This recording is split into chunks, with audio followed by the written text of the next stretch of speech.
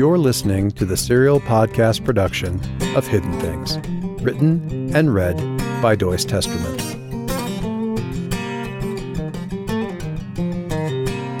This is episode 21, brought to you by Kickstarter backer Clifford Holbrook.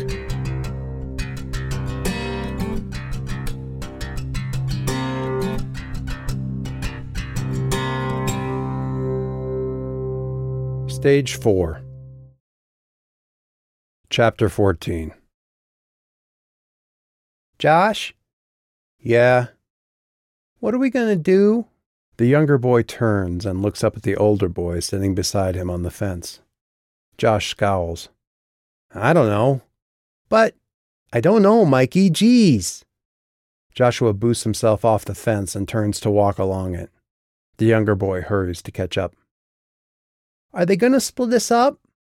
Joshua makes a face. What? No. He tries, putting a hand on the boy's shoulder, but he's awkward and unfamiliar with providing comfort, and turns the gesture into a shove instead. They'll send us to live with Aunt Patricia or something. That's all.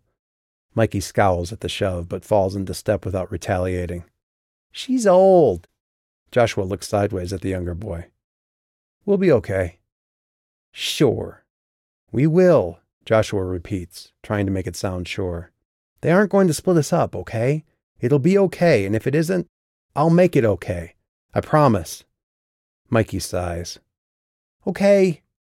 Josh looks at his little brother as they walk, then punches the boy on the shoulder. I promise. Ow! Mikey glares up at Joshua. What you hit me for?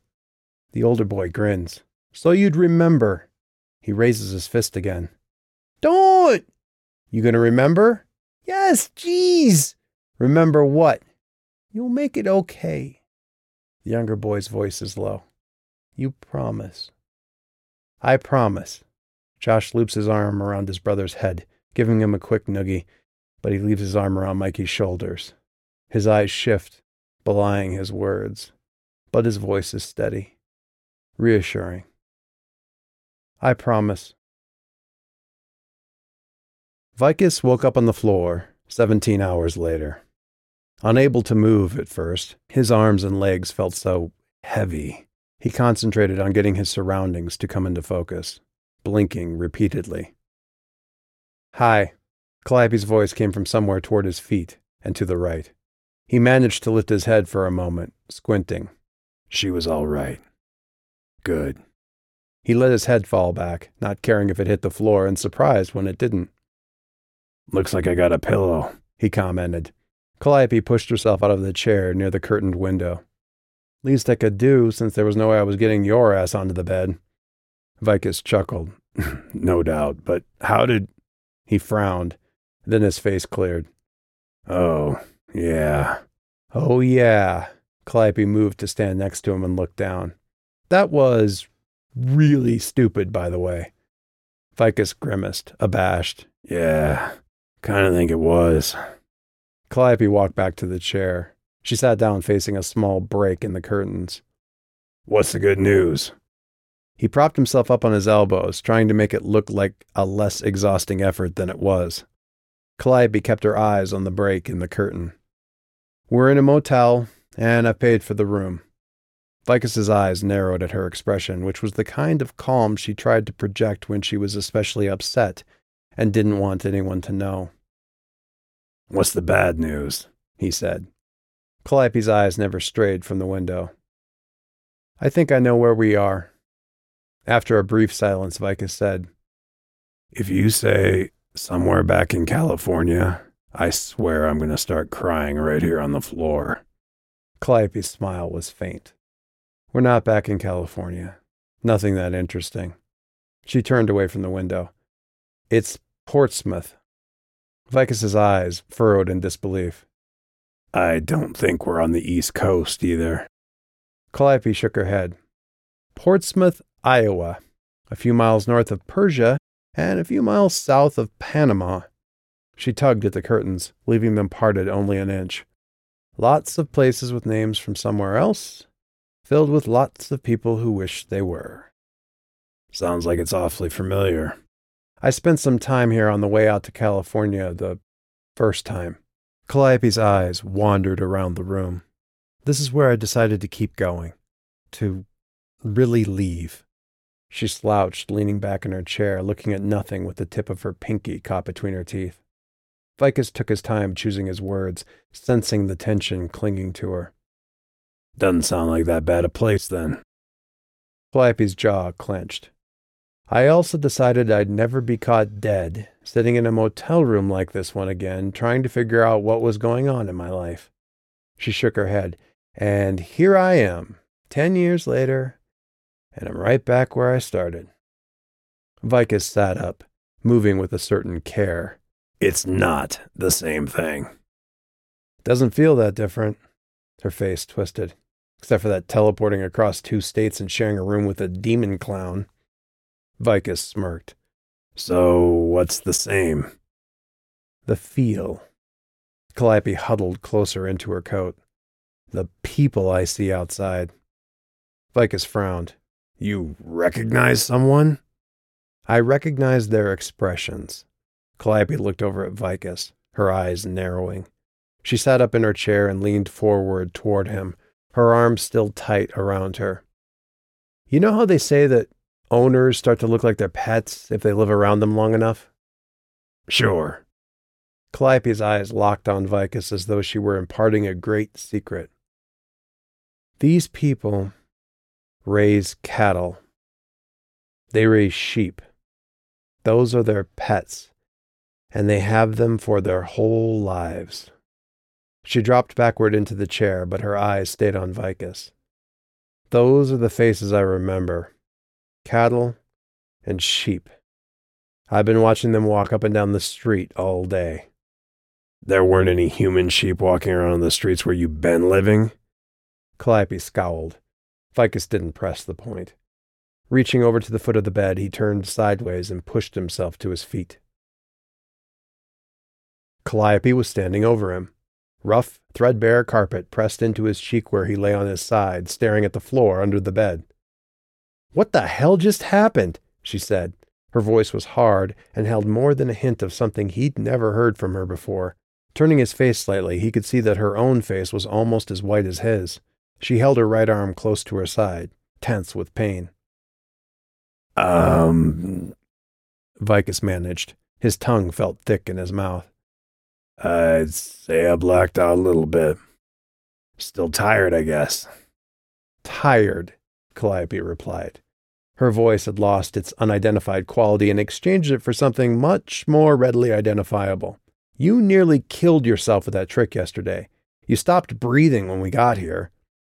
Vicus lay there for a moment, letting the sound of her voice sink in. Wouldn't be the first time, I guess.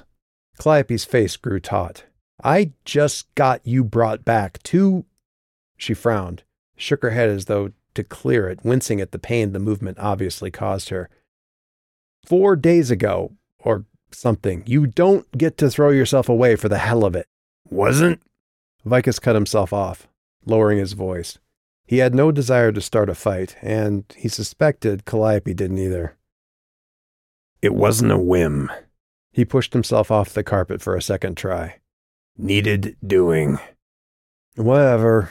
She sounded tired. Exhausted, actually, her words almost slurring. It seemed unlikely she'd slept since they'd gotten here. Why was it so hard? She said. It's not, usually. He pushed himself to his knees and lay his head against the foot of the bed for a moment. If you just want to hop in the door and come out wherever, it's like going down a slide. And? Vicus pulled himself up to the edge of the bed and collapsed backward, taking long, hard breaths. You remember when you had tried to walk up the playground slides at recess instead of going down them? Calliope's eyes widened, and she turned toward him. How do you know I did that? Vicus frowned, lifting his head a bare inch to look at her. I didn't mean you specifically, just that some kids do that, and it definitely seems like you. He looked up at her again, puzzled by her expression. What? Nothing. She turned away. What about the slides? Going down is easy. He tried to slow his breathing. Going up them, or standing still in the middle of the slope, that's a lot harder than just riding them down. That's what I was trying to do, to get us somewhere close to where we were going. He closed his eyes and wiped at his face with a gloved hand. Now, imagine doing that and carrying someone. Calliope's shoulders hunched unconsciously, making her wince. You didn't have to carry me. I did if I wanted you to come out at the same place. Calliope's eyes widened for a second. Oh.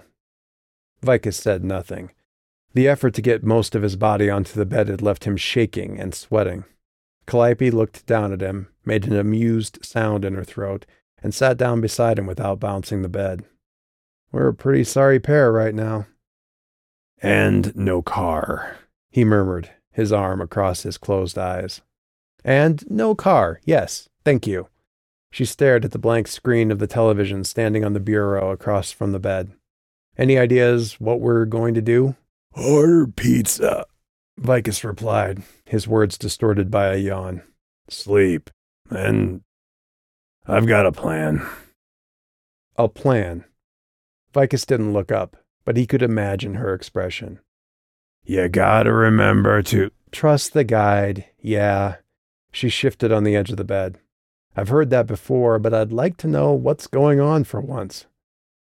Vicus waved his hand through the air above him, turning his head just enough to see her. We're in the Hidden Lands. Close to him, anyway. Anything's possible. At his words, Calliope forced herself to turn, despite the pain in her shoulder. Her eyes were flat and hard, and she looked back and down at Vicus. I used to live in these so-called magical lands, and in case you're wondering, this is my skeptical face. Duly noted. Who's ordering pizza? Vicus studied Calliope's unresponsive features. Hello? I'll get it. She turned and pushed off the bed with a hiss of annoyance and pain. Watching you move right now is pathetic. You have a lovely bedside manner. It's a real gift. You should know that. She paused next to the side of the bed nearest the nightstand that held the phone. I'm just going to remind you, just once, that I was shot. Yesterday. Next time I'm going to use my one good arm and drop a fucking lamp on your head. Fair enough. Vicus rolled himself laboriously onto his back. Silence filled up the room, broken only by the faint sounds of intermittent traffic outside. He licked his dry lips. Are you going to... Don't. Calliope picked up the phone with her left hand and tucked it against the crook of her neck as well as she could. Don't say it. She wasn't looking at him, but Vicus nodded anyway. They were already asleep when the pizza delivery driver knocked. Calliope paid with cash. They ate and were both asleep again 20 minutes later. Thanks for listening to this episode of the Hidden Things Audiobook Podcast. This DRM-free production was made possible by the Hidden Things Audiobook Kickstarter backers and is released under a Creative Commons Attribution, Non-Commercial, No Derivative Works 3.0 license. As always, watch out for the hidden things.